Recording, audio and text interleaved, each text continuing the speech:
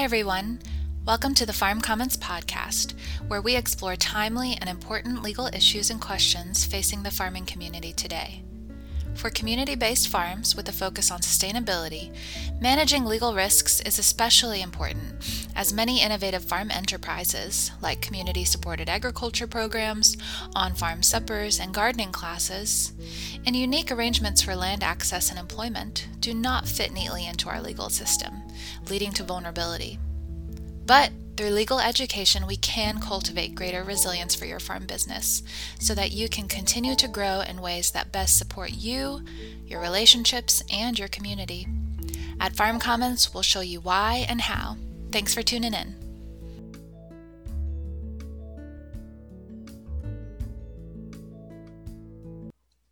Hi, everyone. Welcome to the Farm Commons podcast. This is Eva here. I'm a farm law educator at Farm Commons, and I'm your host. Today is a very exciting day because we are welcoming our first guest to the podcast, to our show. And our first guest is Ian McSweeney of the Agrarian Trust. So Ian is the organizational director of the Agrarian Trust, which is a national 501c3 land trust with multiple local community land commons across the United States. So if land trust and community land commons are new terms to you, don't worry, we'll be exploring them in our conversation today. So Ian has a very impressive land access background. He served as the executive director of the Russell Foundation, which is a private foundation that's focused on assisting landowners and farmers through customized approaches to farmland ownership, conservation, management, as well as stewardship.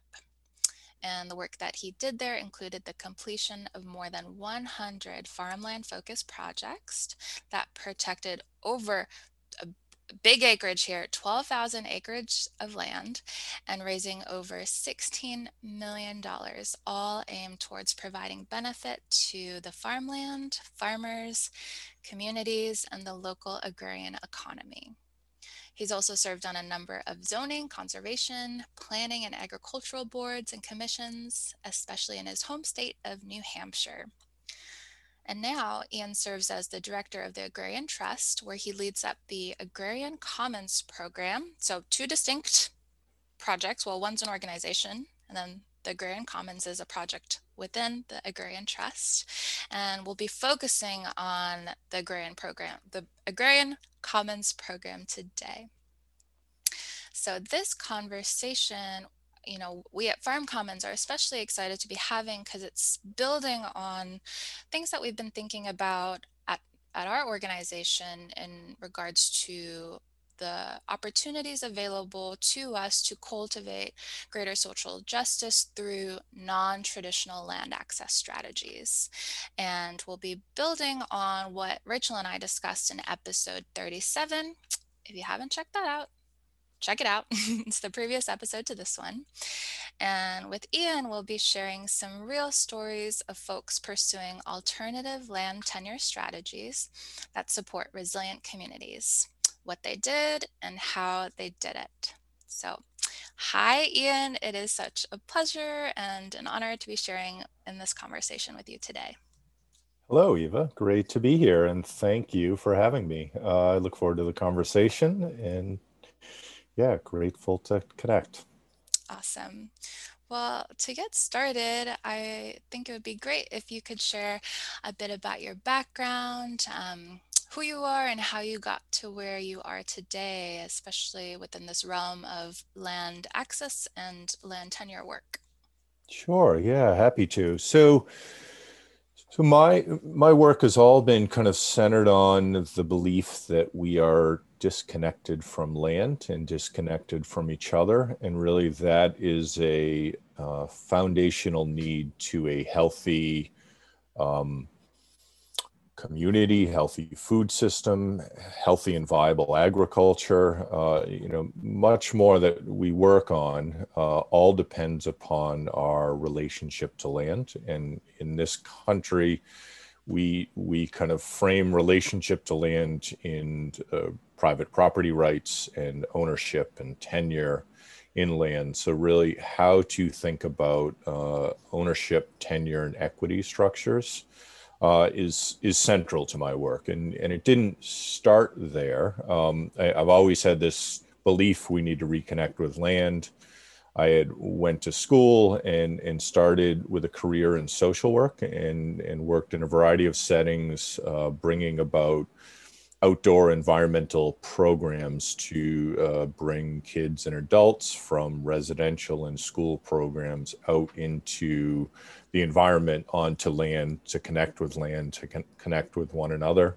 Um, did that for a little over a decade, then saw kind of the need to think about those systems of ownership, of tenure, and really that's the foundation, as I just described, and kind of to get at the root cause of things, we need to work on that foundational structure. So left social work, got into real estate, got real estate license, started to work, initially just in residential sales, got my broker's license, then founded a brokerage that brought together kind of conservationists, farmers, and community stakeholders and developers to kind of come together up front, develop conversations, shared values, and then kind of work on planned development, planned community work that prioritize conservation, prioritize agriculture, and did that for a few years, and then was offered the opportunity to come on and be the executive director of the Russell Foundation, this private family foundation. The Russells focused in the Northeast part of this country, and they hired me on as the director, the staff person to lead the work. At first, that work was focused on more general land conservation and more typical work of conservation land trusts. Over time, we evolved that to be really focused on agricultural work. So conservation of farms, transfer of farms, tenure of farms to farmers, and facilitating that work. So we didn't take ownership of anything. We were just facilitating with my time and our money. And my time was for raising additional money and kind of bringing together parties and transacting the real estate side of things. The Russell Foundation was set up as a spend down foundation, which was really a wonderful approach that they wanted to put their money to work directly at that point in time. It lasted for a little over a dozen years, and they didn't want to have me spend time or their time to raise funds to perpetuate the life of the foundation. They wanted all the dollars to go directly to the work on the ground and make as much of an impact over a period of time as possible. So we did that when we spent the corpus down. So when the money was gone, then the foundation closed. And as the foundation closed, my role ended. I had, towards the tail end of the foundation, I had come on and connected with Agrarian Trust as an advisor and board member. And then so as foundation work ended for me, I was able to transition into be director of Agrarian Trust, and that was just over 3 years ago now. And Agrarian Trust at that point in time had one other staff person involved. And then from that point 3 years ago to today, we've grown to now we have 8 staff people working throughout the country, and we're in process of hiring development director now. There's an open position for that, and a new role as a Commons Alliance facilitator, which I can get more into when we talk about the Agrarian Commons. Awesome. Thanks so much, Ian, for that walk down, very inspirational walk down memory lane. The word that came to mind as you were speaking was conduit, and I think that sounds to me like it's been a theme across your work and connecting the youth to the land, people to homes, and then a foundation to the impact that they want to create in terms of land access and preservation, and how lucky to, as that foundation spent down out of existence, to then joined the agrarian trusts at a time when they were open to growth. So really great momentum that you've been able to cultivate across your career. And I think that that conduit aspect of land access is very important. Making the connections with people, the actual property or the land, and then also the financials to make that possible. And I'm thinking about all of that in very stark contrast to what's going on in the property, housing, and farmland market today, where things are moving very quickly. And I mean, just from my personal experience right now, my partner and I were leasing farmland property with a house, and we are buyers right now. We have a realtor, we've gotten pre-approved for a couple of mortgages. We're working with our realtor to find some properties within our price range. And the first thing she told us was, the market is crazy right now. People are buying sight unseen. You have to be very quick. If you see a property that you want, you need to make an offer quickly. And many people are offering, $10,000 to $15,000 or more above the asking price. And so what we're seeing right now in 2021 is a very different pace, very different goals, very different structure and ethos than what you, an agrarian trust, and sounds like the Russell Foundation have cultivated over time. And so maybe this is a good time to talk more about the Agrarian Trust and the work that you're doing there today. And maybe if you could share some of the goals and the guiding philosophies that steer your work there. Yeah, happy to. And right, it's a crazy time in real estate, and it's only, well, much of what this pandemic has done is amplify and kind of put things under a microscope that were already pretty extreme in many ways. So, farmland values have always been kind of out of reach of farmers in many ways. And they, for the last few decades, national per acre values of farmland have increased year over year. Well, we all know farm incomes haven't done that, and they have not kept pace at all with that. So, the reality is that farmland is becoming less and less affordable, if it ever was in our lifetime, but less and less affordable for farmers to secure ownership or some type of tenure on. So it's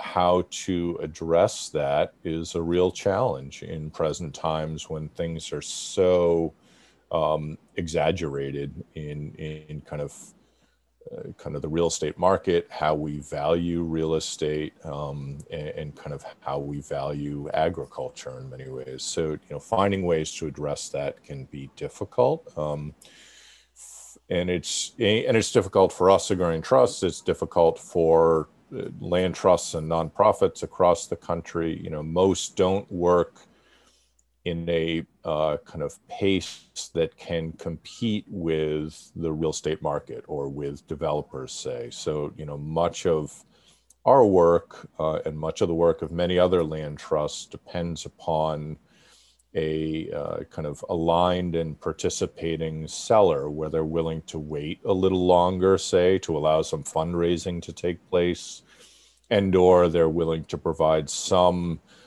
discounted bargain sale on the property, which, selling to a land trust that's a nonprofit can have some tax benefits for them doing that. So there's advantages for them to do that, but it does kind of require that participation of a seller in many ways, and vast majority of the time. There have been a few cases when I was with the Russell Foundation where we worked with partners to acquire a property that was at a foreclosure sale. So we went to the auction, and had to kind of outbid others to acquire property.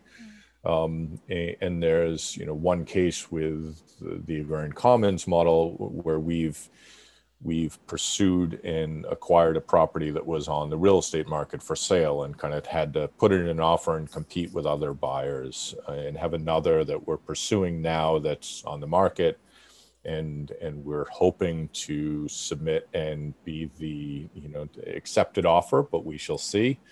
But generally, it takes that participating seller to do that work, and really, for us in this work, it takes that participating seller. It takes raising of capital of some type, some amount, depending on the project, and it takes a real community approach.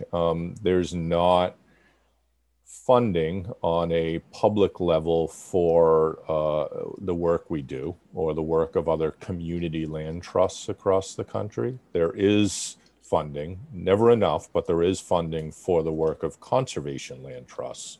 There's federal programs, there's state programs that fund conservation easement work or protection of natural lands.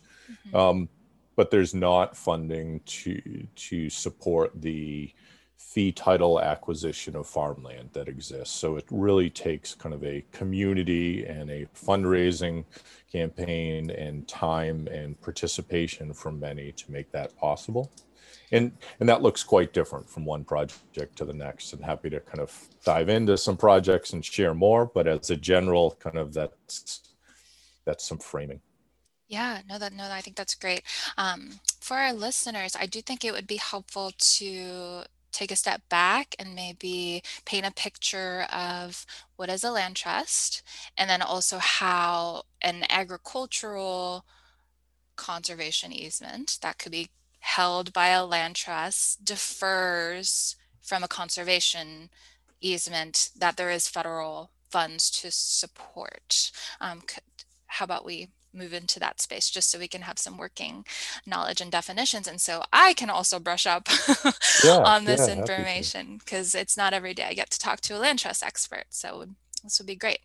Yeah, happy to. And really, so for a land trust is a nonprofit 501c3, generally a nonprofit entity that is kind of has a mission that works under a IRS tax code 170H around the protection of natural resources generally. So, farmland soils are a natural resource, water quality is a natural resource, scenic viewshed. So things like that are what a land trust operates under generally. There are two types of land trusts, and it's really an interesting kind of history and backstory to them that I'd like to bring forward a little bit now. So there's conservation land trusts that are oldest conservation land trust was trustees of reservations in Massachusetts, then followed by the Forest Society in New Hampshire. Both are a little over 100 years old now. And since then, there's been conservation land trusts that have developed across the country and across the world. Some work very locally to one community. Some work in a region or a state. Some work across the country or internationally. There's support from organizations like the Land Trust Alliance, an alliance that provides education, policy, outreach work. And generally, conservation land trusts are focused on protecting natural resources and open space, either through fee title ownership, which generally looks more like parkland, or wildlife habitat land, and that's not always the case, but that's more times than not the ownership of land that conservation land trusts take on. They then also work with a conservation easement that I can share more on in a minute, but that is certain rights in property that prohibit certain uses to protect that property. And so they'll acquire conservation easements and or acquire fee title to property to protect natural resources. And as I kind of alluded to before, there's different funding programs, federal, state, and private programs that fund conservation land trust work. And there's several thousand conservation land trusts across the country. and there, always could be more conservation land trusts, or always could be more funding and support towards conservation land trusts. But really, they do a great amount of work and have created a great impact to protect our natural resources, and receive support in many ways for that. On the other side are community land trusts that exist across this country as well. There are only a few hundred community land trusts, though. Community land trusts are focused on ownership of property and then lease conveyance of property. Lease conveyance to allow leaseholders to operate on that property. Most community land trusts are focused on the built environment. So many community land trusts work on housing, say, for example, and they provide what's called a ground lease in many cases to residents of that community to own their house, and have a lease on the property that's held by that community land trust. And the community land trust, in doing that work, can provide affordability, security, and equity to the community members who live on that community land trust. And so that's the work of community land trusts. As I mentioned, they do not receive federal or state money for the fee acquisition of land, and they're really focused on human equity and kind of human needs on the land, and connecting people to the land and providing land for people in many ways. And they work from urban to rural parts of this country. Community land trusts were started in the late 60s by New Communities, a community land trust in Georgia. That community land trust has been excluded and kind of treated with racist discrimination from day one to present day. They've had finally, generation later, many decades later after their founding, they were awarded one of the largest settlements against the USDA in the history of the USDA.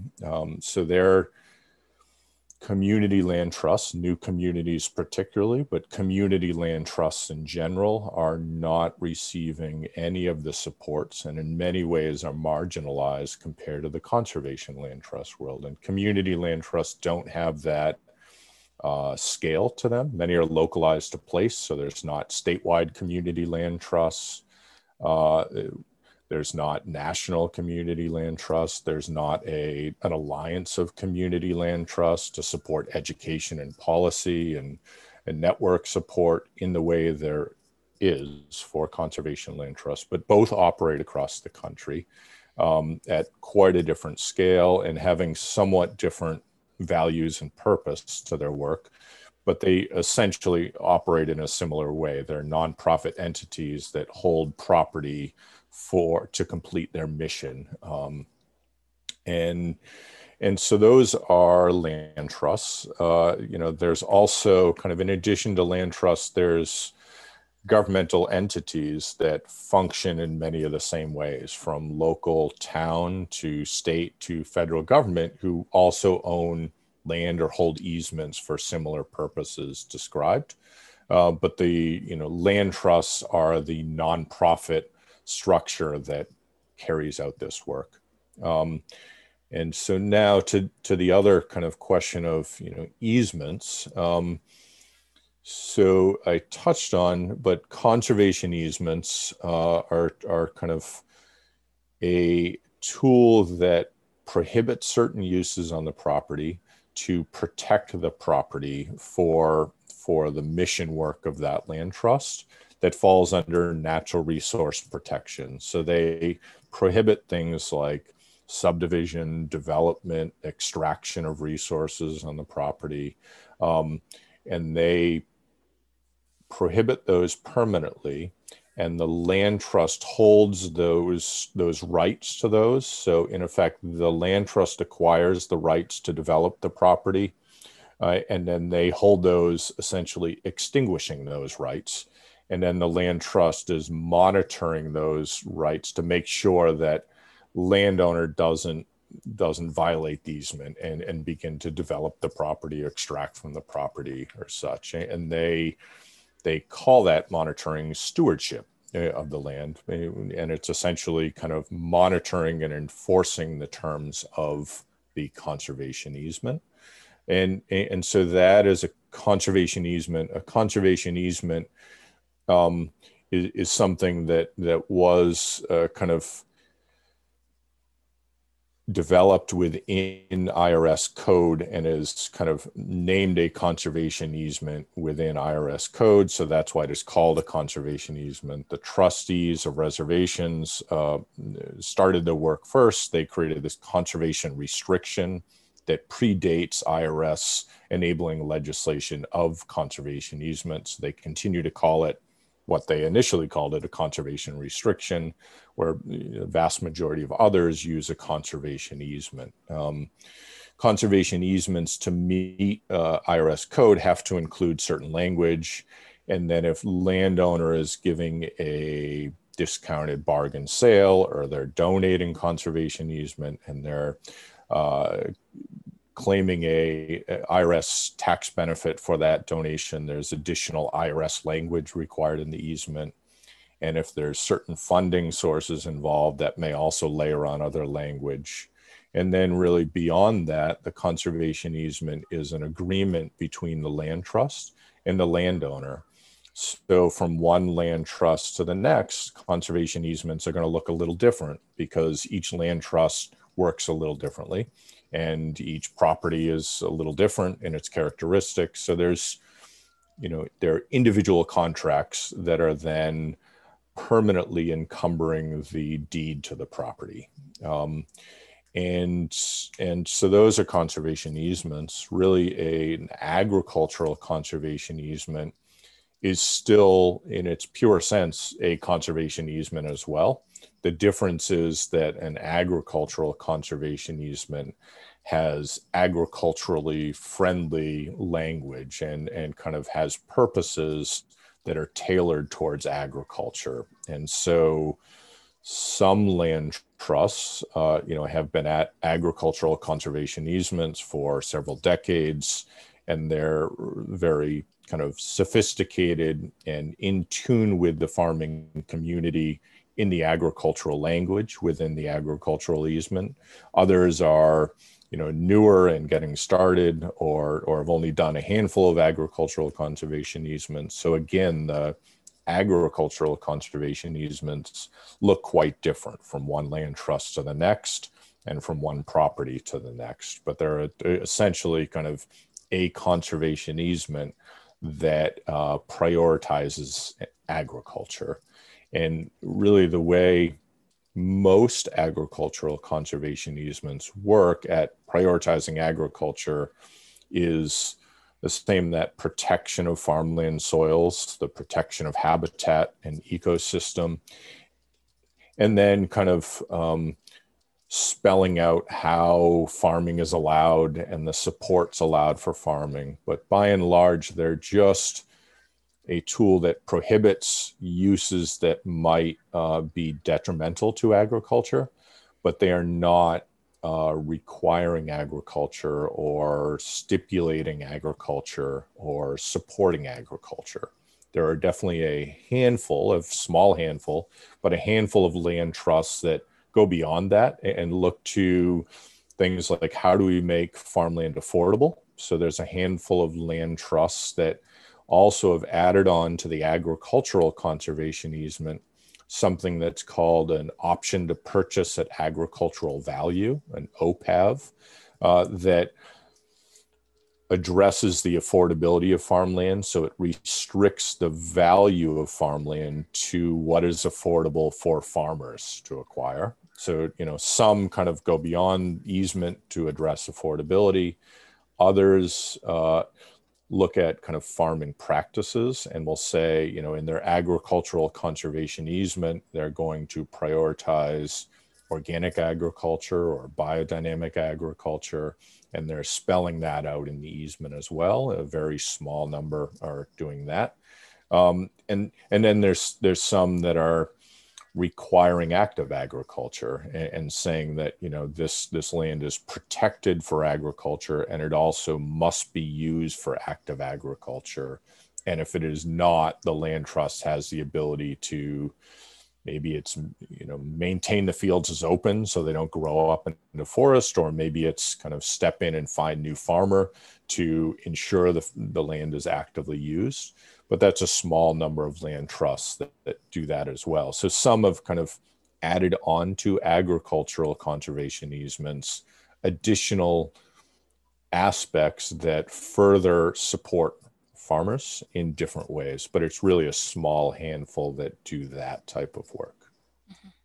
That makes sense. And gosh, Ian, very helpful explanations of the nuances between conservation land trusts, community land trusts, conservation easements, and agricultural easements. And I think what you're highlighting is the creativity that is available in the process of setting up an agricultural easement through working with a community land trust. Because I really appreciated what you said that one agricultural easement will look different than the next, and that depends on the relationship between the land owner and the land trust, and what the vision is for what kind of agriculture is supported and allowed. And that really resonates with our approach to strong business agreements at Farm Commons. We never advocate getting a model, using that template or model agreement as it is, and just applying it to your farm operation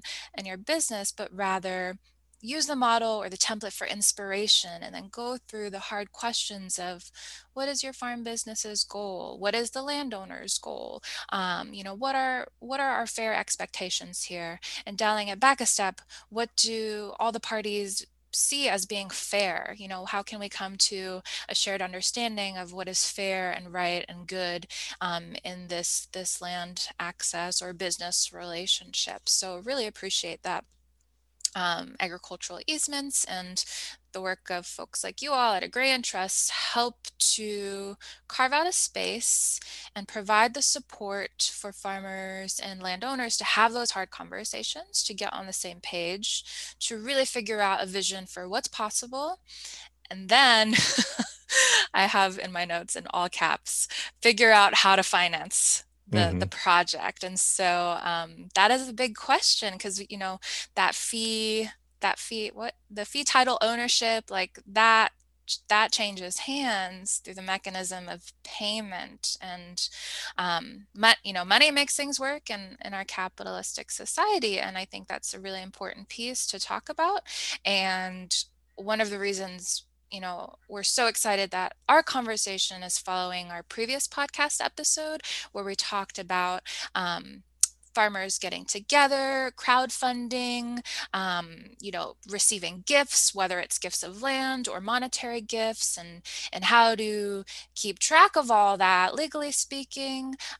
You talked about the IRS codes and what goes along with agricultural restrictions, but of course there's gift taxes and associated paperwork and processing to consider, legally speaking. And so I'd love to transition now to hearing about some of the projects that you at Agrarian Trust through the Agrarian Commons model, and maybe a more spelled out description of the Agrarian Commons, and also how you're able to make the money work for these projects. Yeah, happy to. And let me just add a little bit more to our last conversation and really ground it to likely most of your listeners, is that, so right, an easement is something that permanently restricts certain uses of the land, like development of the land. So in doing that, it limits the value of land. I touched on that OPAV, that option to purchase at agricultural value, that really gets at affordability in farming communities. But all easements are encumbering the land and limiting the rights associated with property ownership. They're removing certain rights, like the right to develop the land and the right to extract resources.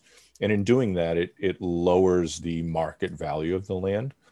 So, farmland that is already under a conservation easement is likely to be selling for much less than farmland that does not have a easement attached to it, because the farmland that does not have an easement could be chopped up and developed into a subdivision, say, or the soil could be trucked off and sold. So, there is savings for farmers to look at farmland that's already under an easement.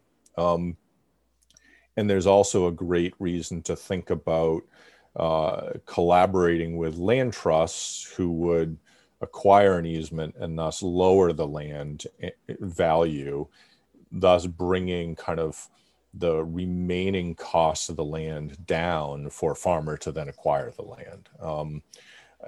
The caution there would be is that easements are a permanent document encumbering the land. So, as with any property sale, the buyer beware.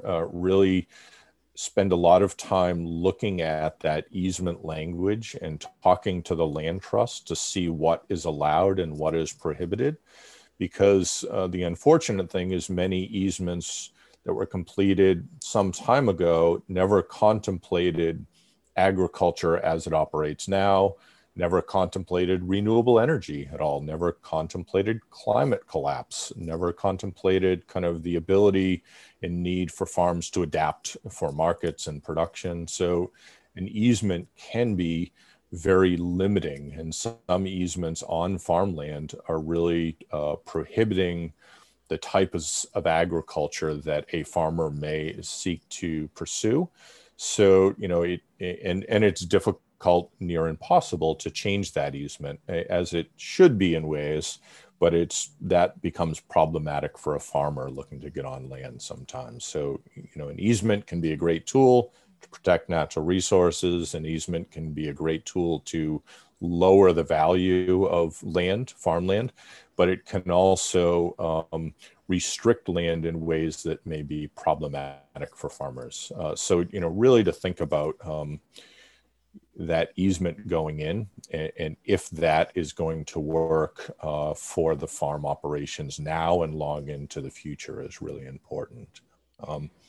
Yeah, no, But those are great tips, Ian, and I just wanted to jump in here sure. because you're making me think of two friends of mine. They're a farming couple, and they live about 45 minutes away from me here in the Piedmont of North Carolina, and they had been leasing another plot of land to farm on because the property that they bought, part of the tract is under a conservation easement that the previous owner had put in place, and the portion of their property that is under a conservation easement has some older growth trees that the previous owner was very active in the historical society in the town. He had identified as being historically relevant to the area. And so there's language in their easement that says that trees of a certain diameter or more cannot be cut down.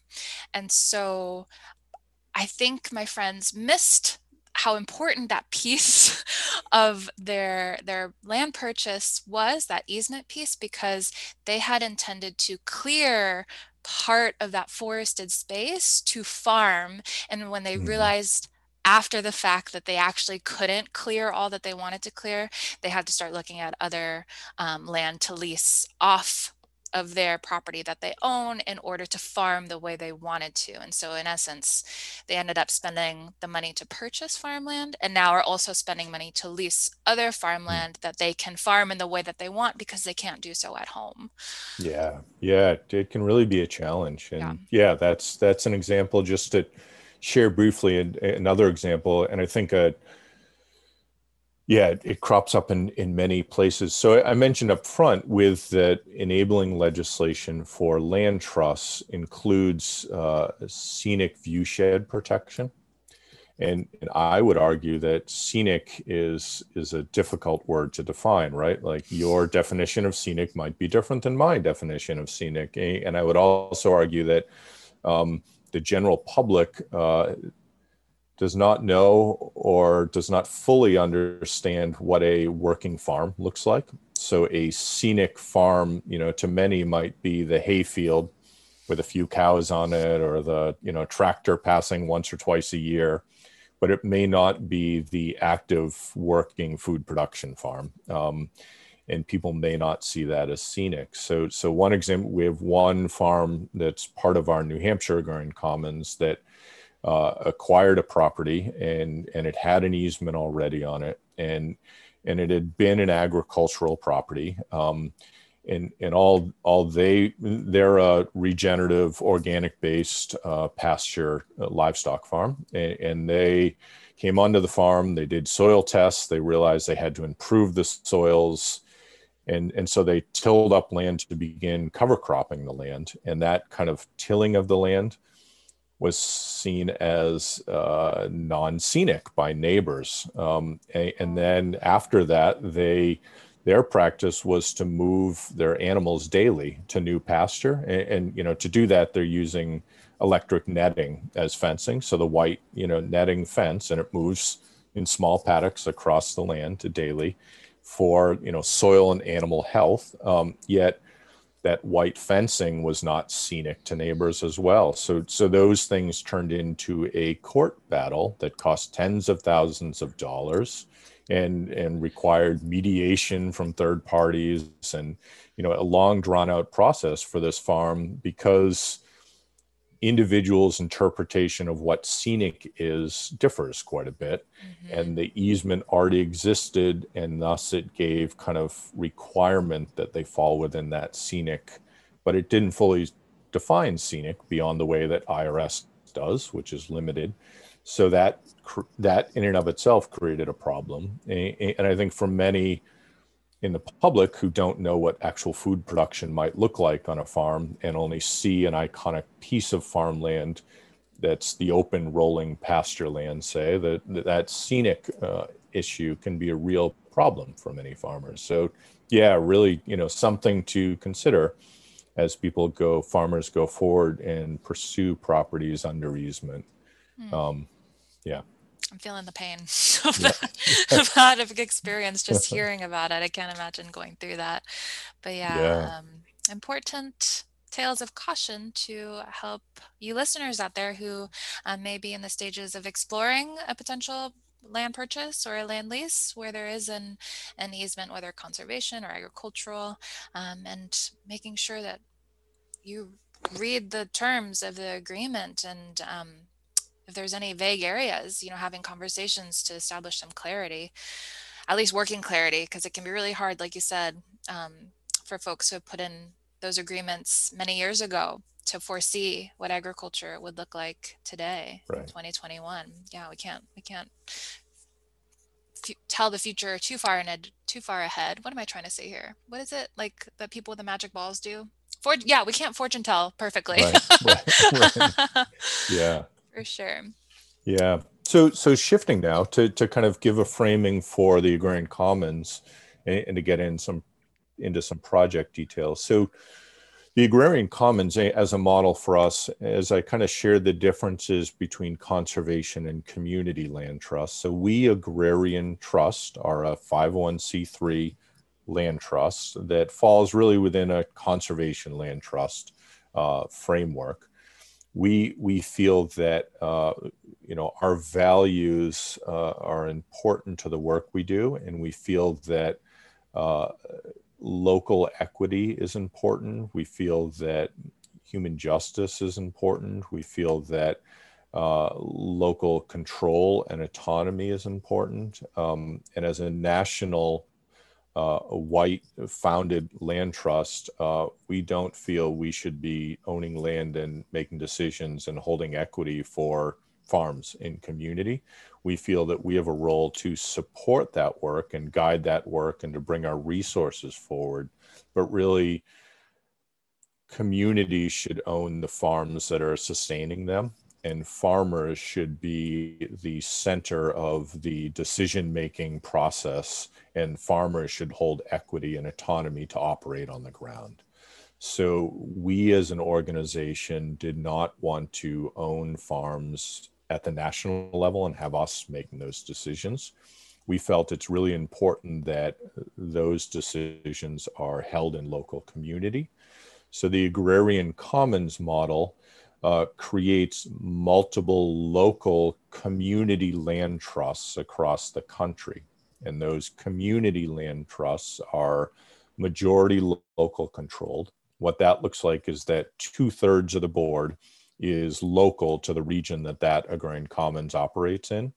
And 1/3 of the board is leaseholding farmers who are on the farms held by that commons. 1/3 is community stakeholders. And then the last third is agrarian trust. So it's a collaborative process to operate the boards of these local agrarian commons. These local agrarian commons are nonprofit 501c2 entities or 501c25 entities, which there's slight differences between the two, but by and large, those two are land holding affiliate limited scope entities connected to a C3. So a C2 or a C25 has to be connected to a C3 entity, and they're limited in scope to they're really just nonprofit landlords. They can hold property, they can manage property, they can steward property, and they can lease and rent out property, but they can't operate the farm operation. They can't operate programs or have other mission-based work. They're just the land holding container for property. And so we're using this 501c2 or 501c25 entities as the agrarian commons legal structure, and they hold the fee title to farms or other food systems properties. Like we see the agrarian commons as being a vehicle to hold all property that is appropriate and needed to be held in a nonprofit structure for a food system in a region. So from the farmland to farm buildings, housing, food processing, storage, aggregation, education, other components that might be needed in a healthy food system that are real property could be held in these local agrarian commons. And so we last May 1st of last year, we incorporated 12 of these agrarian commons across the country. And these agrarian commons are now these land holding containers to hold property and then, convey lease tenure of that property because they're limited scope, so they can't be operating the farms. We didn't want to set up nonprofit farms. We think nonprofit farms are great and for-profit farms are great and cooperative farms are great and all the above. And really, we saw our work as a land trust in addressing the ownership and tenure piece and feeling that if we can address that ownership and tenure piece around the financial realities of that, around the need for security and affordability and tenure and ability to build equity on the land, that farms of all business structures would be much better off because of that. And really, we are not wanting to dictate what the legal structure of the farm is and wanting to see all available there, but really feel that farmland needs to be decommodified. It's too expensive and it's out of reach for farmers. Farmland also has to be held in a community commons. We've extracted from farmland for too long. We ownership of farmland is held by people outside of community who are not farmers. Like it has to be held as a commons resource in communities. But then really that's the foundation, as I kind of opened with, that developing a foundational structure for ownership and tenure can then allow a much more viable and healthy food system to take place. And that's the work of many other organizations and farms and stakeholders to carry forward who are doing great work there. And we feel our role is just to fit into that ownership tenure piece with this model. So that's the agrarian commons model. It's kind of these localized land holding structures.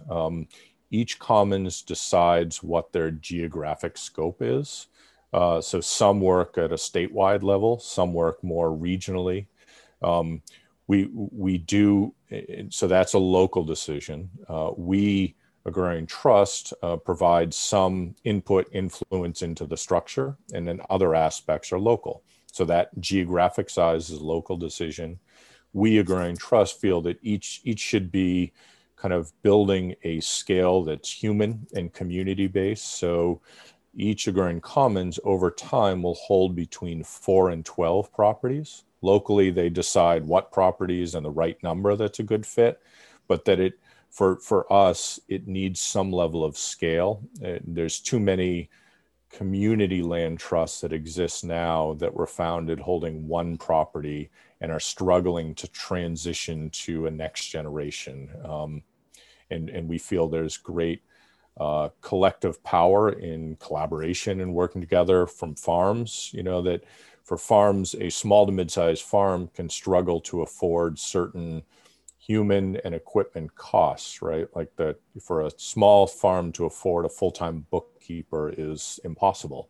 But for 4 farms to come together and share that cost and have a bookkeeper that covers all their work or certain pieces of equipment or property or other things. So the need for scale on a farm basis, we feel is important. So bringing together multiple farms in a commons that are operating independently as their own businesses, but come together under that shared ownership and board relationship, being part of the commons, allows them to think about other ways to collaborate as well. So that's part of the importance. The other part of the scale issue for us is that long term for this commons model, the goal is to provide secure, affordable, and equity building lease tenure to farmers.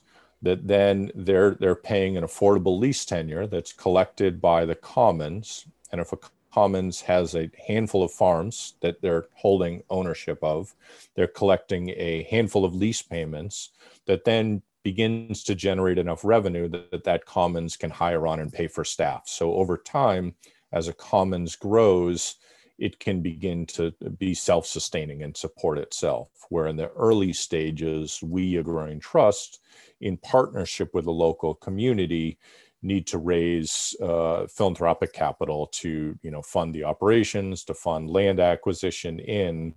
But over time, we can gradually kind of decrease our support from the trust, financial support, as the commons is collecting its own revenue. And whether that's lease revenue from the farmer who's on the property, whether that's the commons invests in renewable energy and is generating income from that, whether it's future carbon sequestration or ecosystem service payments, but there are ways to generate revenue for the commons. The commons is centered in community, so it's bringing national philanthropic capital back to community to be recycled back into the farm properties where it was, taken from and continues to be taken from far too often. So it's creating a model that relocalizes money, relocalizes decision-making and kind of builds a scale that allows that to happen. So that's the commons. From one state to the next, there's state law to be kind of considerate of, and so we created this national model, the Agrarian Commons. We just a few weeks ago launched a toolkit guide with Vermont Law School that provides all the founding documents, provides commentary from these 2 years of committee work, of which Farm Commons was part of, to kind of analyze, question, share, and develop these founding documents. And part of that is also the kind of stewardship standards and the lease template that the commons each are conveying lease tenure. State to state, there's some requirements on what terms are allowed in a lease. So in our ideal situation, it's a 99-year lease tenure for farmers. But some states, limit lease tenure to 15 years, or other states something in between that. So we obviously have to operate within state law that exists. So each commons looks a little different solely because of state law requirements. But other than that, is fairly uniform across the country. Great. Gosh, talk about non-traditional land access strategies. This is probably as non-traditional as we could get in terms of creativity within each state. Like, I really appreciate how you all at Agrarian Trust have identified that you're a white founded organization, that you don't want to be holding all of these properties at the top national organizational level, but have instead taken this very localized, like you said, route where there's agrarian commons established in different states based on, I'm sure, what properties are there, what the property owner's interests are, and then thinking so future, you're doing so much future thinking. You're even considering, you all at Agrarian Trust, the Agrarian Commons operating on its own economic model, where donations from Agrarian Trust and your fundraising model are no longer necessary for each individual commons to operate, and opening up the door to renewables or lease rates. It sounds like the possibilities are pretty endless, which is super encouraging. And I can imagine some farmers who are listening who maybe aren't on land or are actively seeking land and are checking out different properties, that they might be compelled to seek out their land trust in their state, or if there's an agrarian commons in their state now. And I'm definitely gonna put a link to that document that you just mentioned, that Agrarian Trust put together for the Commons, where there are all the collaborators on. And so look out for that link in the show notes, listeners. And I gotta say, when you mentioned Vermont Law School, that's where I got my master's. I enjoyed so much going out on Thursdays to this event called the Feast and Field Market, which is, I mean, I don't even know how to describe it. Like circus, festival, farm commune party, like all these words come to mind. But there was CSA pickup night on this land, while there was tacos being served and there was like a kombucha vendor there every Thursday, and then a local dairy had like, kudzu flour ice cream, and there was a ballet going on, a farm. It was called the Royal Frog Ballet. All of this was going on. Vermont, what a Yeah, beautiful yeah, agrarian totally. place. Yeah. Which, by the way, no bugs, because there's like no bugs in Vermont. On a summer evening, and all of this amazing local economy driven culture and environment was on this piece of property called the Clark Farm, that is stewarded by the Vermont Land Trust. And now that you're speaking about the possibilities of a land trust being sustainable into the future, and the likelihood of being around in the future by having multiple lease holdings or easement holdings of different properties, I'm realizing that those businesses were all on different sections of the Clark Farm that had been um, parceled out. And so there were different lease holdings for that, multiple hundreds of acreage to each of these different farm operations. And so I've experienced it. It is a magical thing when these farmers can get onto the land and steward it and grow their businesses and build community and generate significant revenue for the local economy. And I also want to let you know, Ian, I saw a notice about the Agrarian Commons in Tennessee, Middle Tennessee, not too long ago. And when I read the farm name for this Agrarian Commons, Windy Acres Farm, I was like, why does that sound so familiar? So this is like a personal side note. I went to school in Middle Tennessee at a small school called Swanee, the University of the Mm. South. And at a wedding my senior year, or after I just graduated, we were in Middle Tennessee, and I met Carney and Oh, Alfred wow. Ferris, Oh. who have now, I think both have sadly passed. They're no longer with us. Alfred has. Okay. Carney's still with us, but Okay. yeah, That's good news that Carney's still around. So yeah. sorry to hear about Alfred.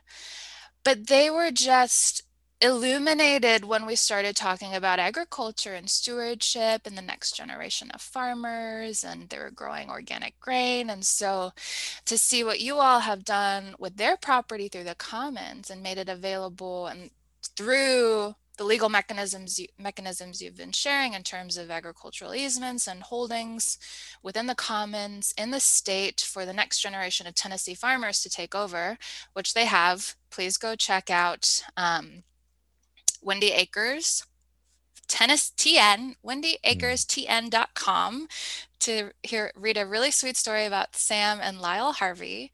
Actually, sorry, I'm so excited I'm hitting my mic. I'll just put the link into the show notes for folks to check out. And so everything you're talking about, Ian, about what has been possible through coalition building, asset mapping, and that conduit work that you guys have really established a culture of at Agrarian Trust has made it possible for farm businesses to get established and grow, as well as transition their land over to a new generation of farmers. So yeah, very inspiring. And I'd love to wrap up our conversation here with tips or insights that you could share with farmers who are interested in pursuing land through a community land trust or land with an agricultural easement on it, or through the Agrarian Commons. Yeah, happy to. And yeah, wonderful story. Thanks for sharing that. So yeah, it kind of a few items just to jump around quickly is so one, yeah, there is an opportunity that we will be posting in the next few weeks, RFP for leasehold farmers for a small farm that we hold on Whidbey Island, just outside of Seattle. So those that might want to live an island life and yet be a short ferry ride from Seattle, and a really robust market and kind of community of consumers, there'll be an opportunity soon to secure a 99-year lease on a small farm on Whidbey Island held by the Puget Sound Agrarian Commons. So watch for that on the Agrarian Commons website. The other component that we kind of touched on briefly, but let me just share forward quickly, is that many of our projects we engage in crowdsource fundraising for. That funding requires different aspects of funding types to come in, you know, and we as Agrarian Trust are raising capital with the community to acquire these farms. We're also doing this crowdsource fundraising to engage a much broader audience. Like last summer, we launched a crowdsource fundraiser for the Maine Agrarian Commons, the Little Juba Agrarian Commons. That's a partnership with the Somali Bantu Community Association to acquire a farm and provide a home for this community that has been farming in the Auburn Lewiston area of Maine for the last decade without a home. And it's a refugee community that has had generations of displacement and seeking a home. So we launched the crowdsource fundraiser, raised the capital needed, acquired the farm. Over 1,700 people donated to that project in the whitest state in the nation, Maine. You know, so the need to raise awareness to support all farmers, and specifically farmers of color and women farmers, is critically important in our society and for us. And you know, doing a fundraiser quietly that never engages the public at large misses that opportunity to engage a much broader audience in support and provide people the opportunity to, you know, with $5 donations to $1,000 donations or more, to participate in a permanent land justice project to transform really the connection to land that people have. The other component to that, to really finish with here, is that the Conservation Land Trust movement, since its inception to now, has compelled the general public to donate land to protect natural resources and habitat and open space. And there's thousands of acres of land donated every year to conservation land trusts across the country. It's about time that we start donating farmland to sustain ourselves, our communities, our climate, our soils, and our farmers. And really, that has not been a movement in this country. That is a movement elsewhere across the globe. and there's stories of that on our website and elsewhere. But really, a lot of the crowdsource fundraising projects we do is to raise awareness and compel people to donate yes to that project, their small or large financial donation. But it's also to get people to think about donating farmland. There's many people who have much more land and property and assets than they need, and are thinking about how to transition those assets. There's a thought and belief that up to 400 million acres of farmland will transition this decade and next in the United States. And much of that farmland is by people who have enough wealth to think about other options besides selling it for full value. Um, and so really, urge people to think about donating land, urge people to think about engaging in one of our fundraise projects. We're fundraising for a project in West Virginia right now. And all that's on our website. We're also fundraising for a project in New Hampshire now, and that's on our website as well. But really to think about that donation of farmland. And there's different ways to do that, and we're happy to talk with landowners and outline the different options available for them. But we really need to think about farmland, food production, and our farmers as sacred to our future, to the connection of carrying forward culture and supporting communities. And that depends upon all of us participating and donating and giving what we can. Absolutely. And I will drop a link to the Agrarian Trust parent website as well as the Agrarian Commons for the island off of the coast of Seattle. What was the name of that island again? Whidbey Island. Whidbey Island, yes, for any farmers, leasehold farmers who are interested. Um, and yeah, thank you so much, Ian, for the wealth of wisdom you shared about the land trust model, agricultural easements, conservation easements. It's very complicated information that you were able to succinctly parse out for us to learn from. And I just want to point out one last thing before we end, and it might be very obvious to our listeners, but we are talking about the Agrarian Commons on the Farm Commons podcast. And so I'm thinking about that and I'm like, I feel just as scenic can mean something so different to person, commons can mean something so different from person to person. And so I'm curious to learn, Ian, what the commons is to you. And I realize I'm putting you on the spot, so I'll share first what the commons means to me to give you a moment. And thinking about the commons for me personally, I think about just this quote that I read when I was studying anthropology in college, and it's that wisdom sits in places. And when I think about the traditional sense of the commons, land that shepherds run their cattle or sheep on collectively and they manage collectively, it's a common resource. I think about the wisdom in community that can be amplified and strengthened through connections and good communication and hard conversations about our values and our goals for what we would like to see for our collective future, wherever that may be, in a township, in a county, state level, federal level, global level.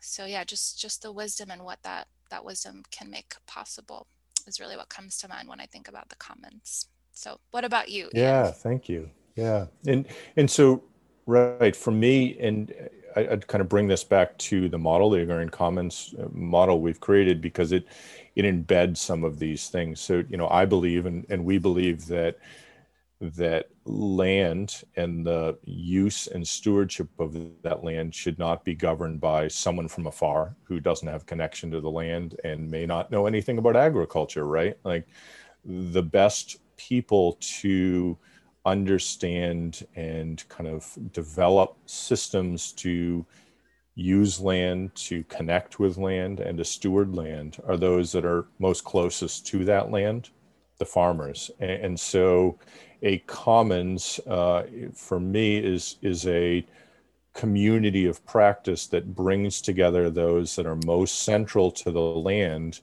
and elevates their voices in the decision making process and make sure they are participating equally and leading much of the process to determine, use, stewardship, and monitoring of land. We really need to seek wisdom from those who have the wisdom most, and that Mm-hmm. is, in a general sense, to our work, it is farmers. In a bigger picture sense, it's indigenous people across the world. Yep, absolutely. Yeah, at Farm Commons, we work consciously to follow the social justice tenet, nothing about us without us. And so I think in both of our work, we look to the farmers, to what it is that they know, what wisdom they have from running their businesses on the land, to influence the educational programming that we do about the law, because there is so much potential to create our own law between what we agree to do to and for each other, and then also to, on your end of work, to cultivate how we are on the land and what we do with it. And the indigenous perspective is so important to all of that, and from the foundation up, because the land was tended to and stewarded by indigenous people first and foremost. So beautiful. Well, thank you so much, Ian, for your time, and thank you, listeners, for tuning in. I hope that you are inspired to learn more about the Agrarians Commons model, and definitely check out the links in the show notes. Till next time, be well. We hope you enjoyed this episode of the Farm Commons podcast. For more information on what you just heard, as well as a variety of farm law guides, models, checklists, flowcharts, and more, visit our website at farmcommons.org. You can also email us at info@farmcommons.org if you have any questions or comments about this podcast or any of our online materials. Thanks everyone for listening, and keep on growing.